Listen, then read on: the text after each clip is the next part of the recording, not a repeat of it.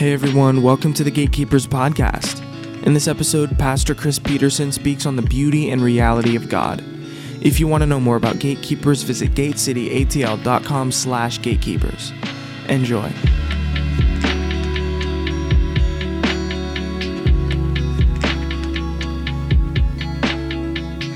All right. Evening, everyone. Wow. Good evening, everyone. So I am the student ministry pastor here. I minister to children. So just FYI, for those who do not know me, there may be video clips that will randomly appear. I may ask questions. I might just get right up in your face because that's what you have to do when you're in a room full of children if you're going to keep their attention, especially for 2 hours. Can I get an amen? So that's just how I'm going to roll today. Everyone all right with that? All right, opening question. Best place you've ever visited? Just close your eyes. Best place you've ever visited. Raise your hand if you've got that best place you've ever visited. I mean, some of you guys have no hands up. Like you've never been anywhere. I just live under a rock, Pastor Christopher. I don't go anywhere. I live in my closet. Best place you've ever visited. Who's got a place? I want you to think of that place because here's the reality. There is some place way better than that place. And that's what we're going to talk about today. We are going to be in Revelation chapter 4. We will be in the throne room. The Lord, Pastor Casey asked if I would speak. I said, sure. Wasn't really thinking what I was doing because that was like a long time ago. And then it kind of came upon me. And I asked the Lord, kind of, where do you want me to go? And he said, Revelation 4. And we are in a house here where we have some experts on eschatology. Do you guys know that? So Pastor Billy, Mr. Jamie, Pastor Jamie, Mr. Yuga, these guys they really know. So I am like the least equipped person to speak on Revelation 4. So I was arguing with the Lord. Who knows, that's never a good idea. That just doesn't work. So we are in Revelation chapter 4. That is where we're going to be. Now, the Bible says, Ephesians 3:19, to know the love of God which surpasses knowledge. Now, the word surpasses is the English word from the Latin word that means not replaced. That was a joke. No one laughed. Surpassed, not replaced. Raise your hand if you need to know things. There is the love of God. We're about the love of God. And at the end of the day, nothing really makes sense without the love of God. But that does not replace knowing things. Turn to your neighbor and say, no. We got to know some things. FYI, how many books in the Bible? Oh, we know some things. How many prophetic books in the Bible? No. He's just said all of them. Oh, we got less than that. We need to know some things, right? There are you ready? How many in the Old Testament?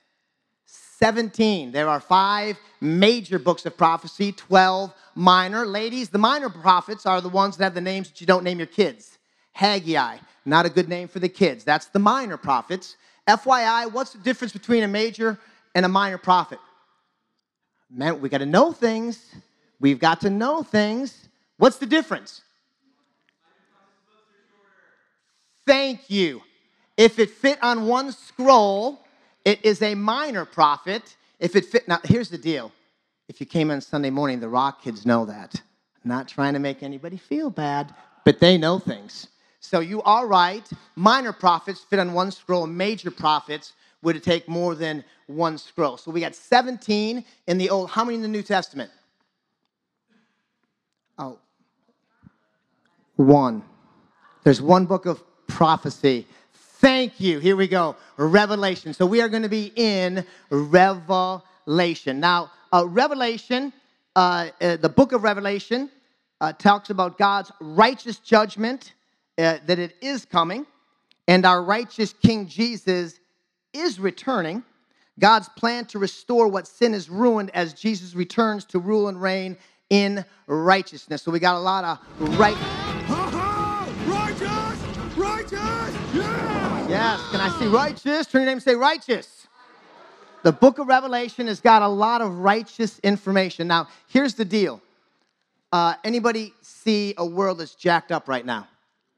Yeah. Anybody see people that believe things that are just crazy, not true, and they think they're the truth? Now, that is the world, and we know that as we get ready for the return of Jesus, that is going to get worse. Here's a couple alarming verses. Ready? 1 Timothy 4:1. Now, the Spirit expressly says that in later times, end times, some will depart from the faith by devoting themselves to deceitful spirits and teachings of demons. 2 Timothy 4:3-4. For the time is coming when people will not endure sound teaching, but having itchy ears will accumulate for themselves teachers to suit their own passions.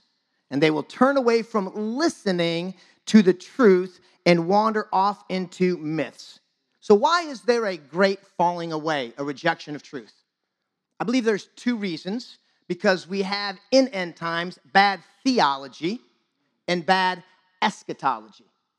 Theology and eschatology. Theology is the understanding the word of God, and eschatology is understanding the return of God. That makes sense? Let's look at some verses. Revelation 1:3. Blessed is the one who reads aloud the words of this prophecy, and blessed are those who hear and keep what is written in it, for the time is near.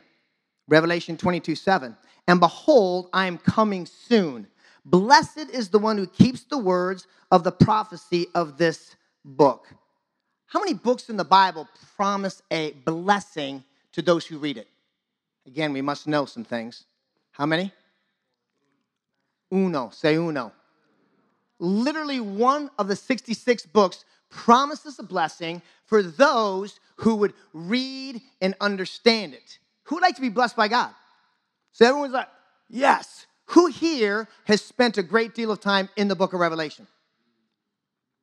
Okay, we got a couple people. Now listen, if you are, everyone's like, I'm afraid to say, get it up. Right? Yeah, get your hand up, right? There is a blessing promised to those who are in the book of Revelation, who understand what it says and what it means. Let's go ahead and pray, and then we'll pray after this.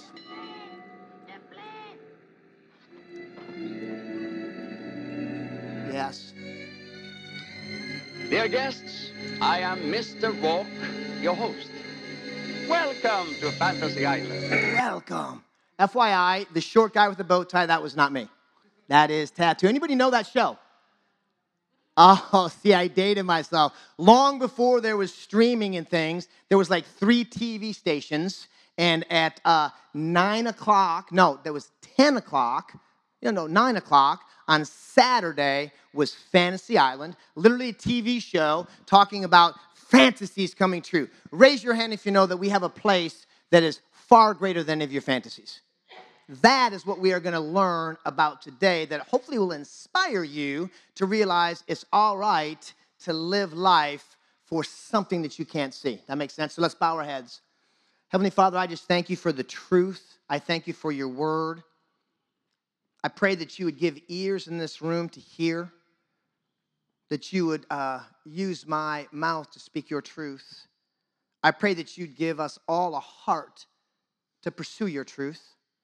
Holy Spirit, we just ask that you would make these words come to life and that you would do what you need to do in these next few moments to get our hearts ready for the return of our King.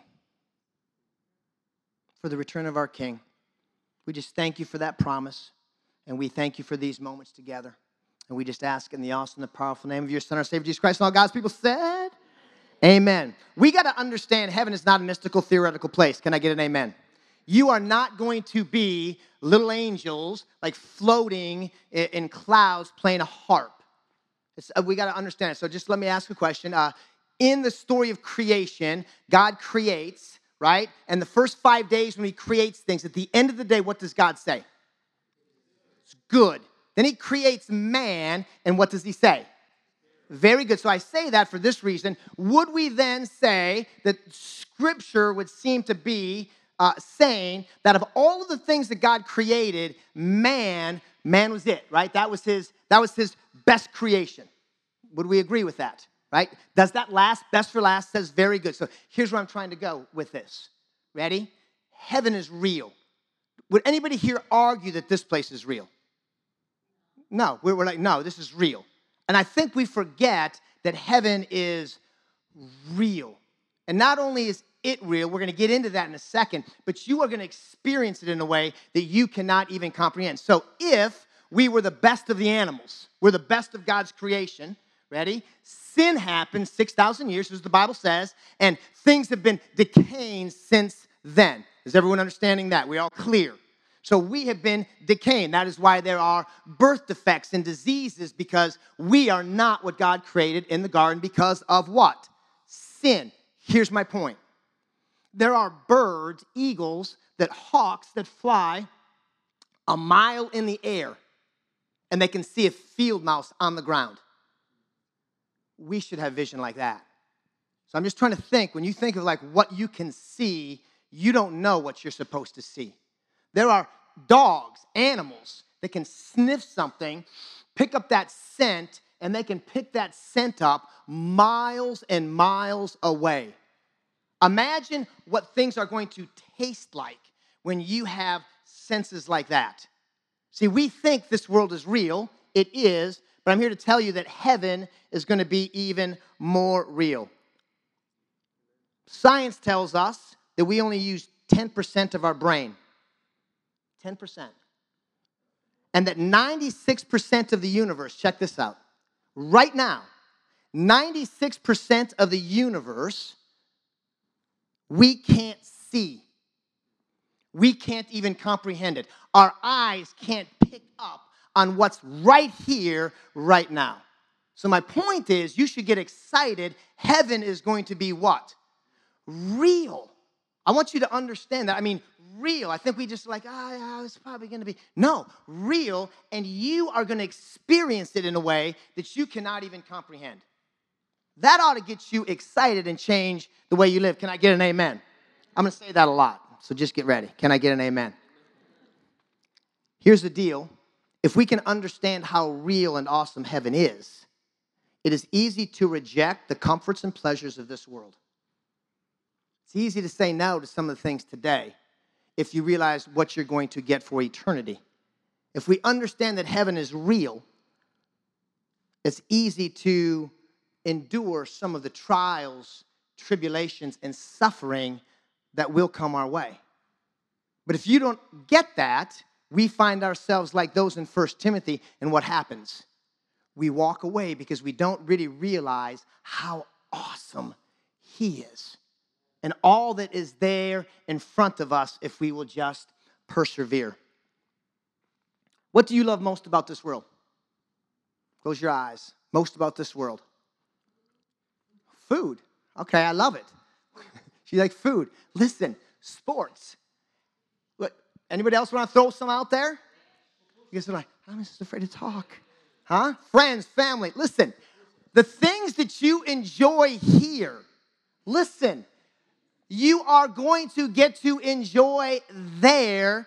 Raise your hand if you understand that. I just think we're like, well, I just don't even know what this heaven's even going to be like. Is it even worth that? It is going to be real, and you are going to do real things that you enjoy, and you're going to get to do them in a perfect body, and you're going to get to do them with your perfect King. That ought to change the way you see everything. It really should. So let's do this. Revelation 21:3. And I heard a loud voice from the throne room saying, behold, the dwelling place of God is with man. You could ponder on that all day. The dwelling place of God is with man. That is something that you guys should be really excited about, and that should change how we live our life today.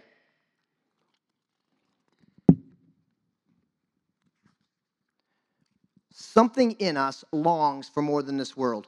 Ecclesiastes 3:11 says God has placed eternity in our heart. Who saw the movie Thor? Have you seen any of those movies? Ready? Okay. Little statistics. Ready? Anybody know how much Thor cost to make? A lot. That sounds like my answer is a lot. $150 million to make. It made $450 million. Right? What is Thor? It's a movie where we see a king, with supernatural powers ruling and reigning in a supernatural universe. Lord of the Rings. Anybody know how much that made? How much it cost to make? $281 million to make, and it made, ready? $2.9 billion. $2.9 billion. Ready? Narnia. Anybody seen Narnia? Okay, look at you guys. See, now look at me. Best movie ever. Let me give you some statistics. Ready? Narnia. $560 million spent for the 3 movies. $1.5 billion made. Now listen. Literally, the Lord has placed eternity in our hearts. There is something in everyone in this room who realizes there's something way more than this world. There's got to be.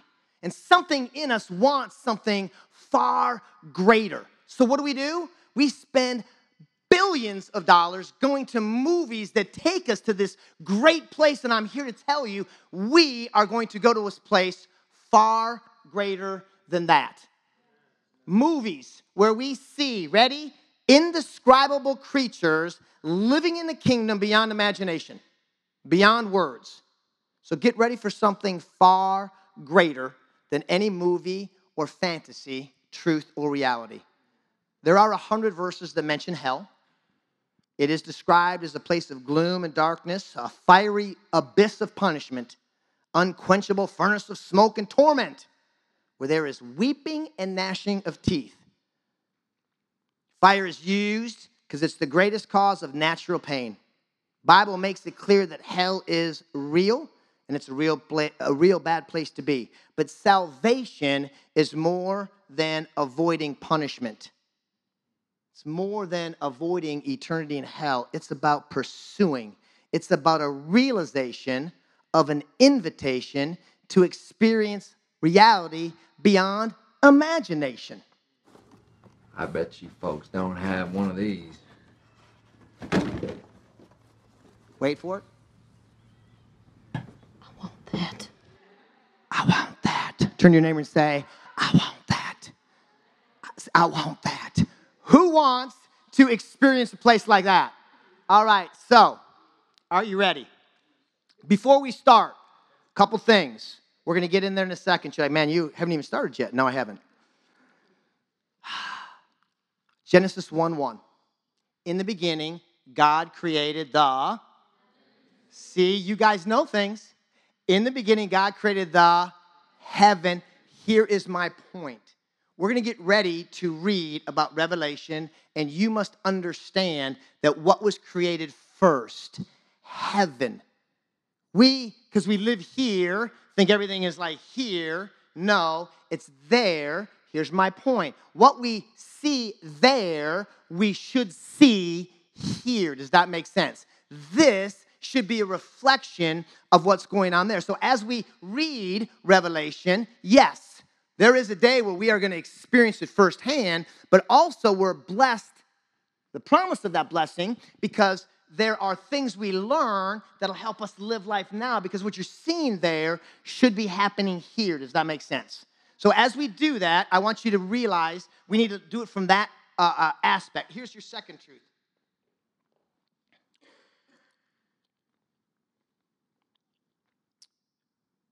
Where am I at here? Here we go. Thank you. You guys are very kind. As we read the words, don't get stuck in what your finite mind is seeing. Does that make sense? Because we're going to read it, and then your finite mind is going to try to see something. Revelation is not about what you're seeing. It's about what your finite mind is seeing. It's about what your infinite God is revealing. Does that make sense? So I really want you, as we do Revelation, it's not about, well, that looks weird. I wouldn't want to have 9 eyes. I wouldn't want to have, no. You're missing the point. It's not about what your eyes are seeing. What is God, our infinite God, revealing about himself? Does that make sense? It's about what he's revealing. All right? So with those things in mind, let us get into Revelation 4, 1 and 11. If you want to read along, you can. Otherwise, I will read out loud, and you guys can just, if you're not reading, close your eyes and allow the Holy Spirit to help you picture the scene. And then I'm going to break those things down. That makes sense. Here we go. Revelation 4. After this I looked, and behold, a door standing open in heaven. And the first voice which I heard speaking to me, like a trumpet, said, "Come up here, and I will show you what must take place after this." At once I was in the Spirit, and behold, a throne stood in heaven, with one seated on the throne. And he who sat on the throne had the appearance of jasper and carnelian. And around the throne was a rainbow that had the appearance of an emerald. Around the throne were 24 thrones, and seated on the thrones were 24 elders, clothed in white garments, with golden crowns on their heads. From the throne came flashes of lightnings and rumblings and peals of thunder.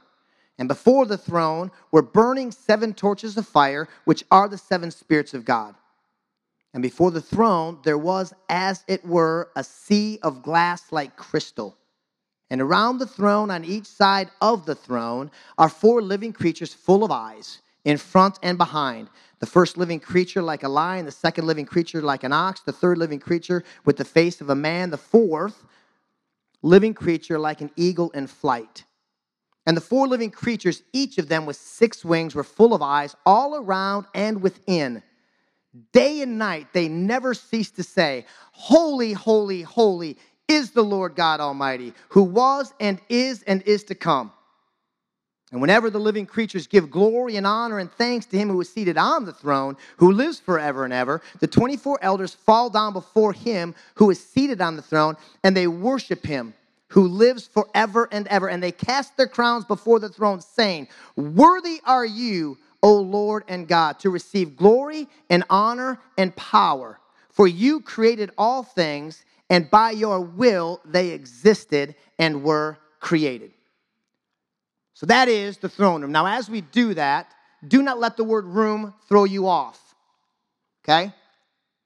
This is not a room. Like we think of room, like I can read. So it's not like my bedroom with like a bunch of furniture in there. No, it's not like that at all. I think I've got a little scene right here. I was just thinking about this as I watch movies. Here we go, we have Thor. And what I love about this, look at how grand the room is. So you've got this grand room, because this is what the Bible says. In the throne room, there are myriads, multitudes, thousands of beings are worshiping. And in the center of it is the throne. He is in the center of the throne. So I think you got to remember, this room is going to be what? Ginormous. It is going to be spectacular. It's going to be like nothing you've ever seen. Think of like when you watch Lord of the Rings and you look at some of that stuff, you're like, who sees those movies? You're like, I wish I could live where those elves live. I want to live where anybody want to live where the elves live? I got some people like, they just, yeah. The Shire, I'm not so much with the Shire. And Sam, hey Sam, let's go back to the Shire. And I want to do that. But where the elves live, just here's what I want you to see. Look at how spectacular that is. There is a room made by God for God. What does a room like that look like? It's got to be spectacular. So we have the throne room, okay? Multitudes. And God is in the center of the throne room. Ready? What's going on there should go on here. Can I get an amen?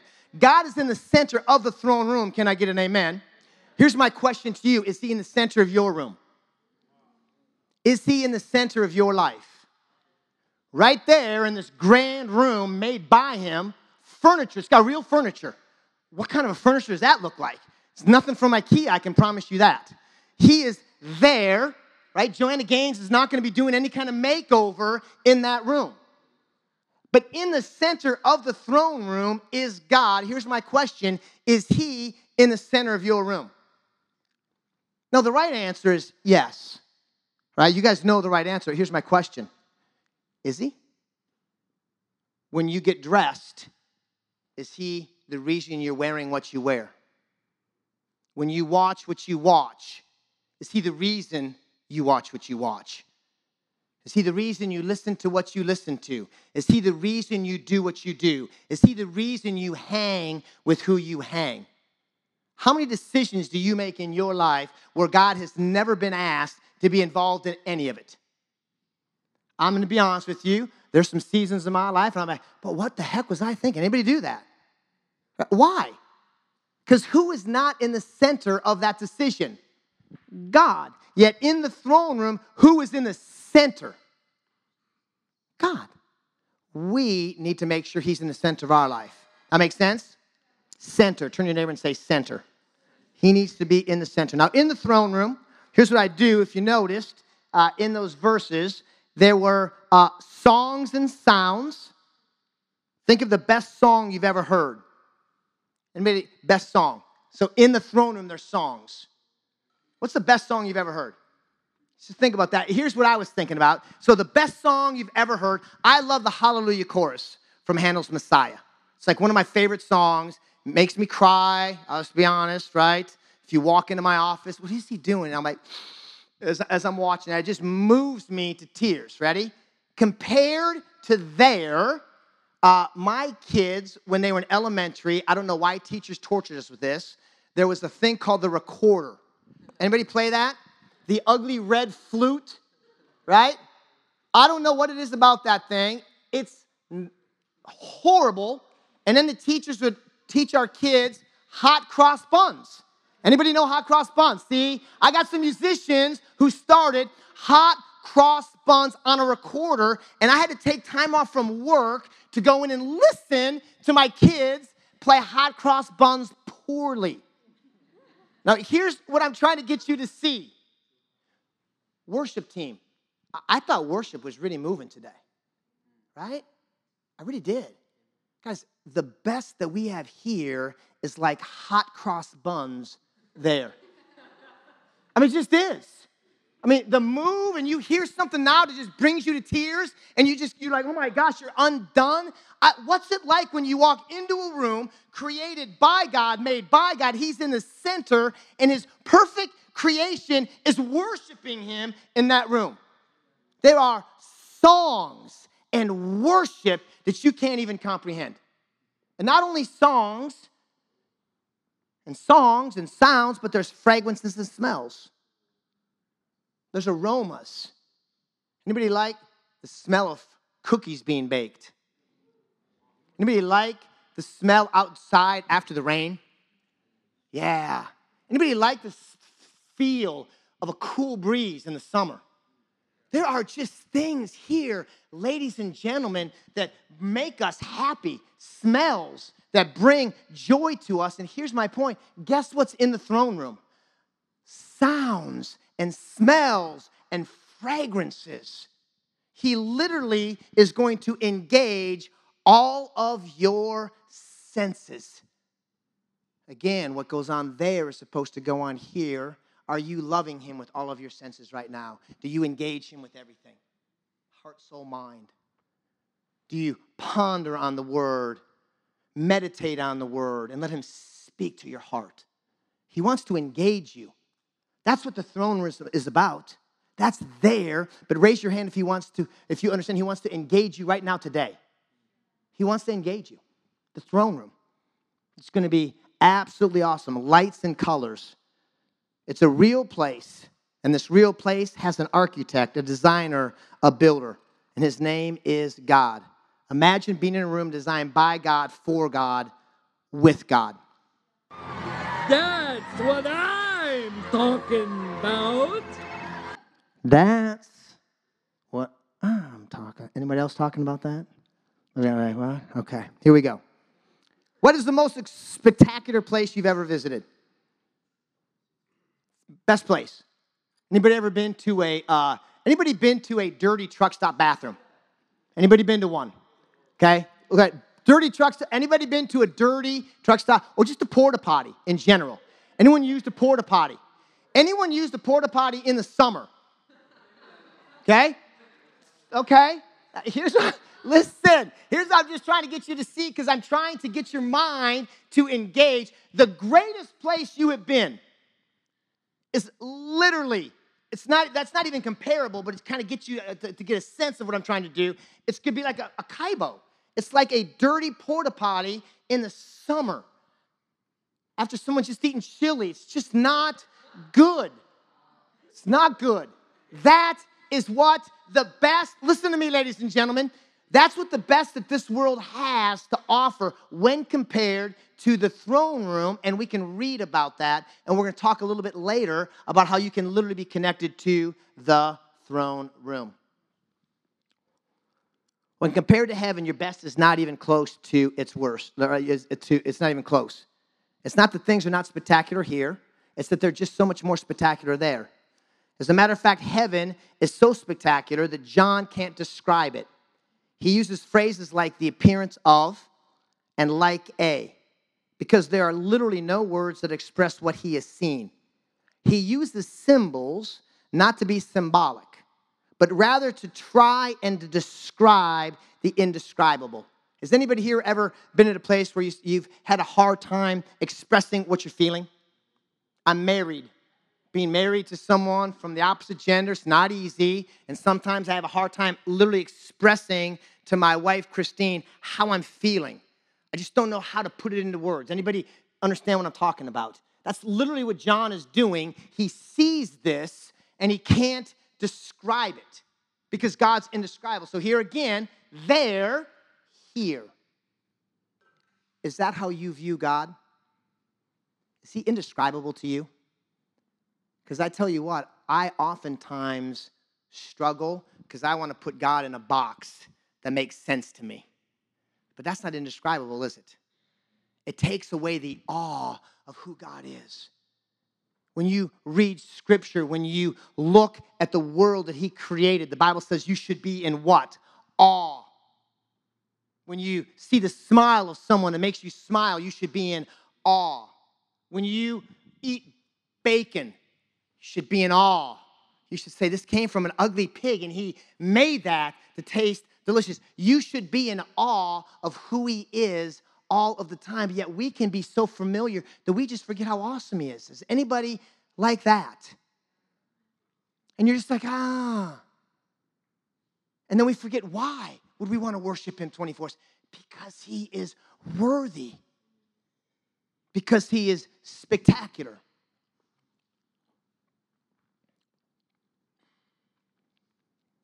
John is trying to describe something that is greater than anything that our imagination can even imagine. 1 Corinthians 2:9, no ear, eye, mind can imagine. 2 Corinthians 4:18, look not at the temporary things seen, but the eternal things not seen. Colossians 3:2, set your mind on the things that above. An understanding of the throne room of heaven keeps us from being bored or uninterested in the promises of God. Who here gets bored of the promises of God? Is anyone going to be bold enough to be honest? Thank you. I got one. He's like, sometimes I do. We just do.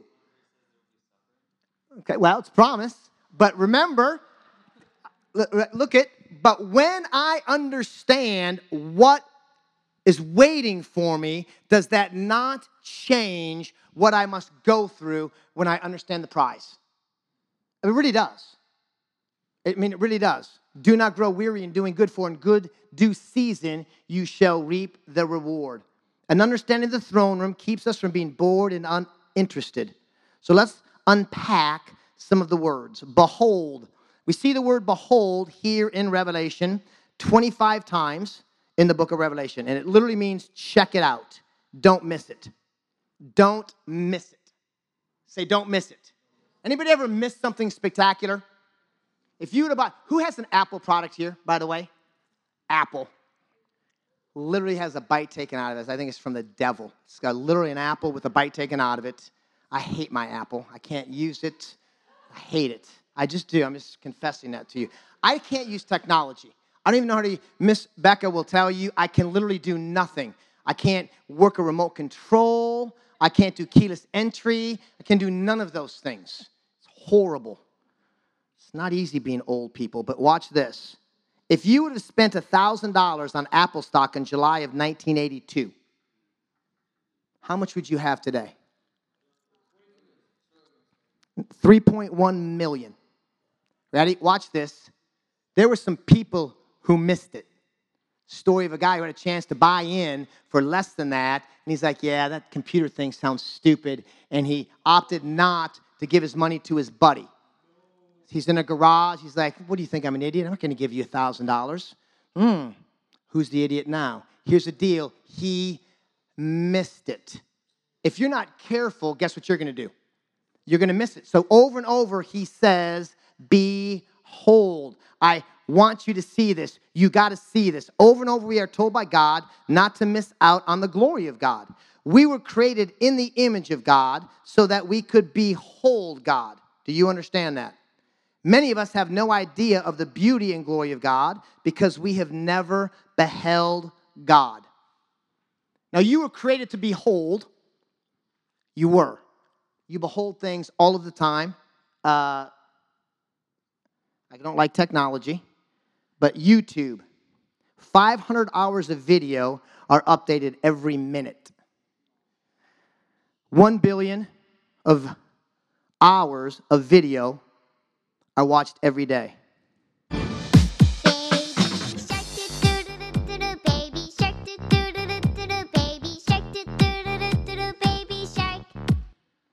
That is 10 seconds, and literally when the Bible says, if your eyes cause you sin, pluck them out. I want to pluck my eyes out when I was like, that was 10 seconds. That is, listen to me, ladies and gentlemen, that is the most beheld thing on YouTube. 12 billion people have beheld that. Now you're like, well, I don't do that. No, who does TikTok? Now, see, there was like Hickory Hickory Dock, and there was Tic-Tac-Toe back in my day, but there was no TikTok. But here's the reality. We have these little things. Listen to me, ladies and gentlemen. And we behold them all of the time. And we don't spend time with the Lord. And this is literally what science tells us. That because we behold those things, and they're quick attention things, this is science, this is not me. You and I, today's humans, have the attention span of 8 seconds, which is that of a goldfish. Now listen. Behold. He's literally inviting us to behold him. Be still and know that I am God. When was the last time you just sat in a place comfortably with your Bible and started reading and then meditate on it? Not read, let me get my 6 chapters done. No. That's not what it's about. It's about beholding him, and we live in a society where we can't sit still for 10 seconds. Why? I want to tell you why, because the enemy doesn't want us to behold, and this is what happens, and we see that. The Israelites literally leave Egypt. They are delivered supernaturally. They're given gold on their way out, if you remember the story. Given gold. They get to Mount Sinai. Anybody remember what happened? God comes down. They're invited. They don't.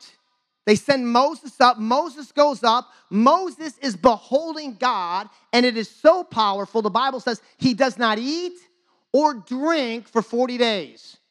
Now, I don't understand that. I have gone 40 days without eating. It's not much fun. It's impossible to go to 40 days without drinking. He's in the presence of God, beholding God for 40 days. So what do the Israelites do? Well, they baby shark it. They baby shark it. Oh, where's Moses? God is on the mountain there. He's so awesome. Moses is not eating or drinking. They sit down and they're like, I don't know what we should do. Hey, let's take the gold God gave us and make a cow. A cow. We should probably worship a cow. Yeah, that's what I would want to worship.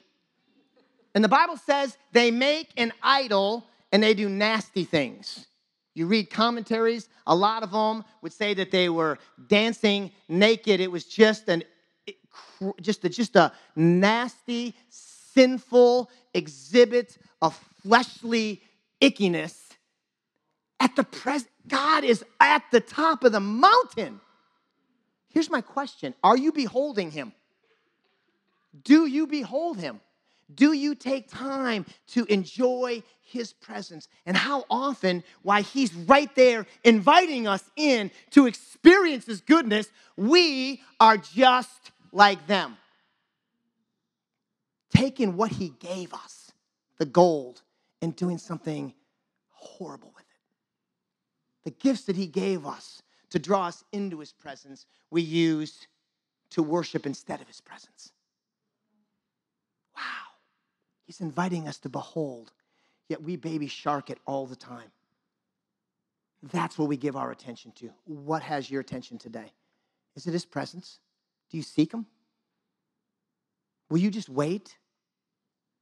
Do you have a prayer place at home? Because you need one. We got a prayer place here. How often are you in there? Hey, in Asbury, they're doing worship and prayer 24/7. Really? We've been doing that for 17 years. This is 17 years. You want to behold God? Go to the prayer room at 2 in the morning. I love the night watch because God meets you there in the middle of the night. David said, I will not offer a sacrifice to God that costs me nothing. There's nothing wrong with being in the night. 24/7 is 24/7. He's worthy 24/7. Can I get an amen? He's worthy at 10 o'clock on Tuesday. Yes, he is. But I tell you what, he's worthy at 2 in the morning on Sunday. Are you in the prayer room? Do you have a prayer room? Are you beholding him? Because he's inviting you to behold him. Behold him. Open door. We see an open door in there, and it's a literal door. Anybody see Narnia? Remember? She goes into the little wardrobe, and then she gets to the back, and then she literally opens a door, and that door connects her to another world. There is a real world, and it has an open door, and that's important because it's a real place, a real place. I want you to understand that over and over, what he's trying to get you to see is even though it's spectacular, so spectacular it's hard to comprehend, he wants you to know it's real. Do you understand that it's real? It's real. She's like, yeah, yes, because you're staring at me really intensely. Yes, I believe you. It's real. It's an open door into the spiritual world. Colossians 1:16. For by him all things were created in heaven and on earth, visible and invisible, whether thrones or dominions or rulers or authorities. All things were created through him and for him. A real door in a real place. It's more than a dream or vision. Philippians 3:21. Who will transform our lowly body to be like his glorious body by the power that enables him even to subject all things around him. A real place, we talked about this earlier, that will be experienced in a real body. Jesus walked after the resurrection. He walked, he talked with people, he touched people, and he ate. You are going to enjoy life. Do you understand that? Because I think sometimes we don't really get that. Real. Turn your name and say real. I want you to understand it's so real. That voice like a trumpet. You're like, what's that all about, Pastor Christopher? Voice like a trumpet. Remember, it's not what you see, it's what is he revealing. So I want you to think about trumpet. Why would he reveal his voice as a trumpet? Well, with all that's going on around the throne, we've got myriads, thousands and thousands are worshiping. When he talks, he's heard. Anybody hear a trumpet play? Well, I tell you what, when a trumpet plays, I don't care what's going around, you hear the trumpet. Can I get an amen? Ready? You hear it no matter what's going on. So here's what we got. With all going around the throne, the voices of the multitudes, notice the voice of God is clearly recognized and distinguished. John 10:27 says, my sheep listen to my voice, and I know them, and they follow me. E.F. Hutton, when God speaks, do you listen? Do you listen to God? Do you?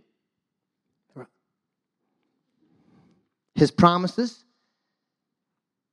are his promises right and wrong, or do you allow the world to establish that? See, in the throne room, there is lots going on. Is there a lot of noise and distraction in this world right here today? Oh, my goodness, is there a lot of noise. And in the throne room, he literally reminded you, my voice is like a trumpet. My truth rings out loud, and my people hear and recognize my voice no matter what's going on around me. Anybody got a mom who could get your attention no matter what was going on? You could just hear her voice? Yeah, God's voice is like a trumpet. Notice that before John saw him, he heard him. 2 Corinthians 5:7, walk by faith, not by. Romans 10:17, faith comes from hearing, and hearing through the word of God. A trumpet, ladies and gentlemen, was used to give directions. It's used to alert and warn. Sounds like the voice of God. To make announcements and proclamations, someone say voice of God, was a regular part of worship and service and used for holy and sacred events. A trumpet is loud, it is majestic, and it is beautiful. Would that not be the voice of God? Yeah, it is loud, but it is beautiful, and it can create wonderful music, and it can warn you when you need to be warned, and it can soothe you when you need to be soothed. That's the voice of God. Come up here. Come up here. We are invited to see things from his perspective. We are invited to bring our prayers up to him in the throne room, the most exclusive place ever. I want you to think about Esther 4:11. If you remember the story in Esther 4:11, what did she say? People are in danger. So Mordecai says, hey, I need you to go to the king. And she's, yeah, that's not possible. If I go into the king's room without an invitation, I could be killed. This is some scrawny little human king. The King of Kings in that throne room has invited you up. And it said, come here. Behold me, come here. Raise your hand if you understand he is inviting you into his promises. He is inviting you into his will. He is inviting you into what he's doing. He's inviting you. He says, come here to the throne room. Come here. He is inviting you. He is giving you permission to come into his presence.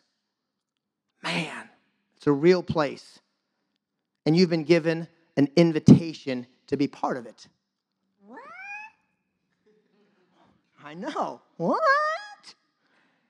I was doing some research. There's a golf course, the Liberty National Golf Club. It costs $450,000 to join. $25,000 a year after you join. That's listen, this is crazy. The throne room, you have been invited. You have been invited. Listen to this. I love this. Revelations 5:8. The 4 living creatures and the 24 elders fell down before the Lamb, each holding a harp and a golden bowl full of incense, which are the prayers of the saints. Revelation 8:4.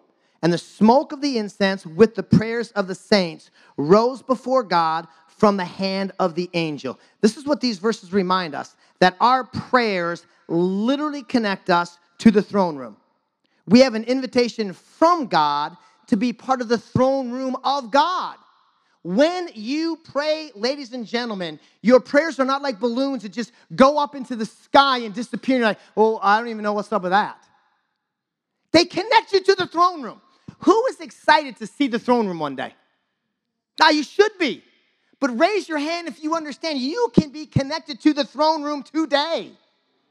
You can behold him, and when you pray, your prayers go into these giant bowls. And as it fills up, when the time is right, those bowls pour out as answers to your prayers. Who here's ever received an answer to your prayer? It came from the throne room. It came from the throne room. One accident. Wasn't just chance. No. You are connected to the throne room. You are invited to go up and to be connected into the throne room. Our prayers are not empty words that do not matter. They fill a bowl in the throne room where God is, and when the time is right, where those prayers are poured out as answers. What we can't see now in the natural is very much real, part of the spiritual. Our God chooses, look at this, to allow our prayers to be part of his perfect purpose and plans. Do you get that? He chooses to allow our prayers to be part of his perfect purpose and plans. How often do you pray? Bless you. How often do you pray? You've been invited to be connected to the throne, but if you're not praying, are you being connected? Tell you what, sometimes I feel convicted because I got all kinds of time for all kinds of things. But boy, I tell you what, I don't behold like I should. I don't answer the invitation to come in like I should. And I don't connect to the throne room in my prayers like I should. Every time I pray, are you praying? If you feel distant with God, I don't know where you're at, I would just encourage you that it's not as hard as you think, because he's invited you to behold him. He's invited you to connect with him. You just have to make time for him. Right? I think we're waiting for kind of some crazy thing. He's like, read the throne room. Read Revelation 4. What's going on there is supposed to happen here.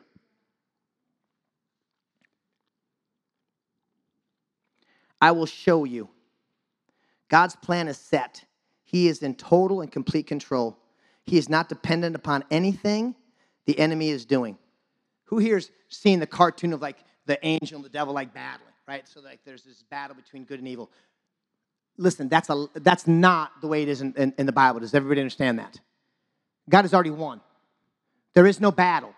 There is no, there's this last minute, Jesus doesn't show up and pull out like a touchdown with no time left. We're like, ooh, wow, that was a close one. For a second there, it was kind of, no, it's done. It is set. Now, look at me. This is why that should make you feel good, because as we get ready for the return of Jesus, things are going to look crazy. You need to know that in the throne room, it's set. Set. The throne is set, and he sits. Is he pacing? Is he looking around? What's going on down there? Oh, no, I didn't see that one coming. Oh, let me get the angel. He's not doing any of those things. The throne is set, and he sits. And remember, ladies and gentlemen, what was created first? Heaven. This was set, and he was sitting before any of this was made and before any of these problems occurred. Wow. And you can be connected to that place. Now that ought to excite you, and that ought to give you comfort when you're going around some things like, man, the world's, it is jacked up. It's jacked up, people. It's jacked up. Molly was doctor's office, and she had a little boy, 6 years old.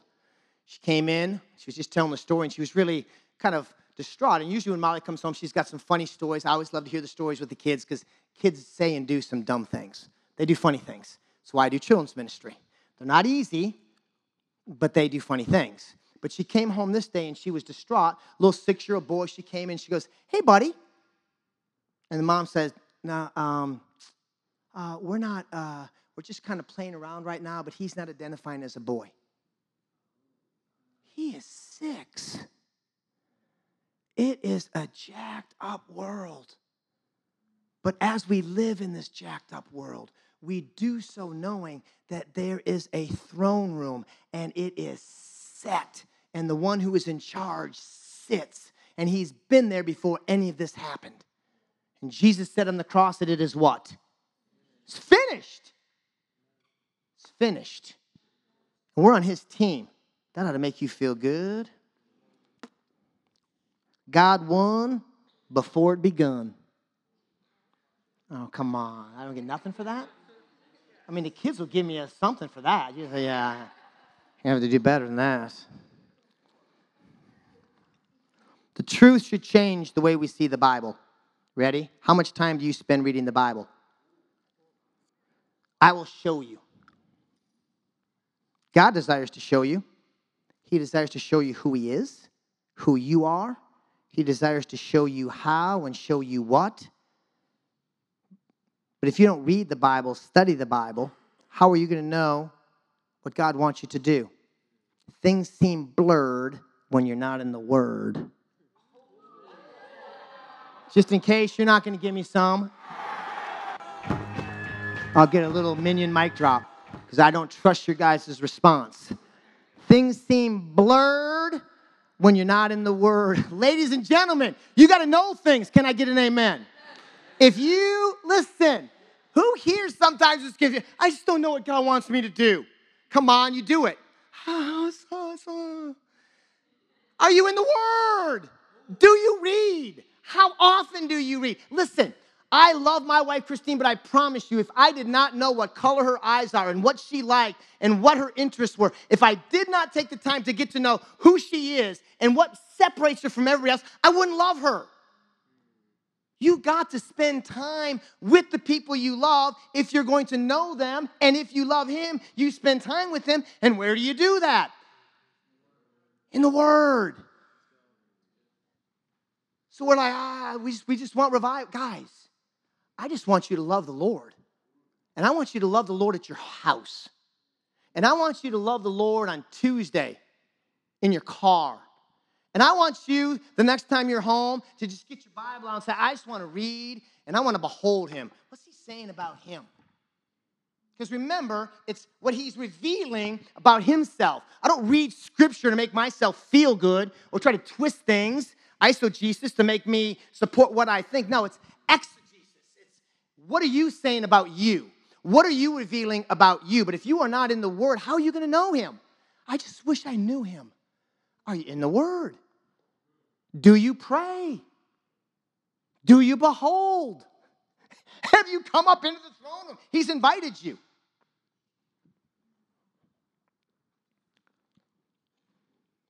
In the Spirit. Again, he's trying to get us to see that this is not a dream. There's a real door to a real place. It's not a dream. It's not a vision. It's a visit. It's a visit to a real place. 2 Corinthians 12, 1 and 4, Paul was caught up in the Spirit, he says. We are body, soul, spirit. And John finds himself traveling to the throne room. And as I was beholding him, and I'm just thinking about what that's like, this is what the Lord spoke to me. Beam us up fast.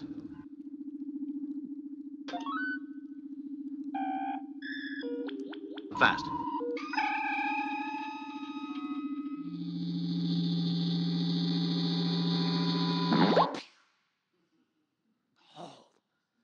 If we get a chance, we'll talk about the rapture. Who here's ever seen those superhero movies? You're like, I wish I could fly. Oh, really? No boy put a cape on when he was little. Thank you. Our soccer star in the back is going to say, yes, I did. No one put on a cape when they were little. No one tried to be Superman. No one. Girls are like, no, we didn't do that. No. Oh, Bible Man. He's like, I just watch Bible Man. I don't really have any superhero powers, but I have a Bible and I beat up bad villains. Anybody watch Bible Man, just by the way? Yeah. I went to a show. I went to a Bible Man show with my kids at Hebron Church. Yes, I did. All right. Here's my point. The rapture, this is going to happen. You are going to get to do some crazy, incredible things that we have to look forward to. And where do you find them? Right here in the Scriptures. 2 Corinthians 5:8. To be absent of the body is to be the presence of the Lord. All right. Throne set in heaven, cannot be moved, sat on the throne. So let's do this. And then I think what time do you guys want to get done here? Well, I don't know, because we can wrap. I don't want to you're like, no, we don't have to go to bed. Got a dance party? All right, here we go. Sat on the throne, not nervous. He's in control. He's not waiting for anything because everything was predetermined. So God is transcendent. It literally means other than. Say other than. All righty, so watch this. As we get ready to talk about what John saw, it's important to realize that God is like nothing. God is sitting. Jesus says that God is spirit, but is not a spirit. Did you catch that? God is spirit, but not a spirit. So John sees God, and in that, he says he has a shape and a form, and he knows that it is God. Does that make sense? So again, God is choosing to do what?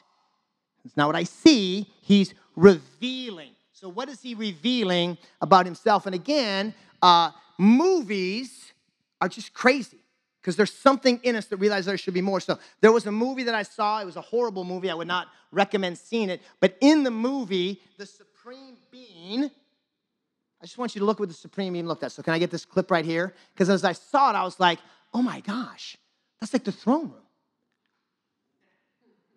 Now he's not sitting, but notice in the shape of a stone he's in the shape of a what? He's a man, stone, and he's what? Red, carnelian, and white, or jasper and carnelian. You literally see in this movie a vision of what is going on in the throne room. There is one seated on the throne. God is spirit, but is not a spirit. That's the corporality. God as spirit reveals himself not in flesh and blood. Why? Because that's Jesus. Can I get an amen? Jesus reveals himself in flesh and blood. He does it in a shape and a form so that his great majesty and beauty can be what? Experienced, but obviously not in the fullness of it. John 1:18 and 1 Timothy 1:17 tells us that God is invisible, that he cannot be seen, and that is true. Are you ready? Why is that true? Because you're like, I can see something here. Listen, that's because the essence of God, the characteristics that make God God, cannot be seen. Are you following me? Can you see eternity? Can you see omniscient? Can you see omnipotent? You can't see those things. The things that make God God, the essence and characteristics of God are unseen. Does that make sense? Can't see that. I can't see what it means, what that is like. All of those things that make God God are the things that cannot be seen. Does that make sense? So God cannot be seen, but he chooses in the scene to reveal himself so that you'll just get excited. So let's talk quickly about the jasper and the carnelian. Important to remember that everything God does, everything that God created is done with intentionality for a reason. These stones speak to the character and nature of God. They fascinate our minds and they draw us to him. All right, so we've got that right there. Jasper, brilliant and radiant like a diamond, indescribable brilliance with no darkness whatsoever. As John looks at the jasper, he gets a glimpse of the indescribable holiness and purity and beauty of God as it's being revealed by God. I'm looking at one of my favorite people in the whole wide world, Brianna. I've known her since she was little, and boy, did she have attitude when she was this small. But here's what I'm looking at. A beautiful ring. And it's a diamond, right? And now look at that. It captures light, and it reflects, and it's beautiful, and it's mesmerizing. And every lady wants a ring. And she's like, amen. Amen, she says, right? And when you have it, this is what they do. Ready? That's God. So he shows us that so that you'll be drawn to his purity, to his beauty, and to his holiness. We get a glimpse of that. Psalm 104:2, covering yourself with light as with a garment. 1 Timothy 6:16, who alone has immortality, who dwells in unapproachable light. Jasper was also the last stone in the high priest's breastplate. Guess what the first stone was? Sardis. As John looks at the throne, he sees a glimpse of our great high priest, the first Alpha and the last Omega. The sardis is deep, fiery red, a red stone. What does red remind us of, ladies and gentlemen? Thank you. Of the sacrificial love of God. Song of Solomon 8:6. Set me as a seal upon your heart, as a seal upon your arm, for love is strong as death, jealousy as fiery as the grave. Its flashes are flashes of fire, the very flames of the Lord. Now, when I say Valentine's Day, which was just a couple days ago, what color comes to mind? Red. He's revealing his holiness, his purity, his beauty, right? Ladies, your diamond. And he's also revealing his what? His sacrificial love. The sardis stone reminds us of the burning love that God has for his children. If you were going to color a flame, what color would you use? Red. Refining fire, the righteous judgment of God, Zechariah 13:9. And I will put this third into a fire and refine as one refines silver and test them as gold is tested. Let's stop there. If I can get the worship team to come up with some music, and we'll just do some reflection time. That's a lot. Behold. Who here realizes, listen, as you leave this place, I hope you leave. We're going to spend some time in a second in prayer, realizing that there is a place that is real. It's real. And it is worth more than you could possibly imagine. And you one day will get to enjoy it, but you get to be part of that today. Raise your hand if you understand that. It's real.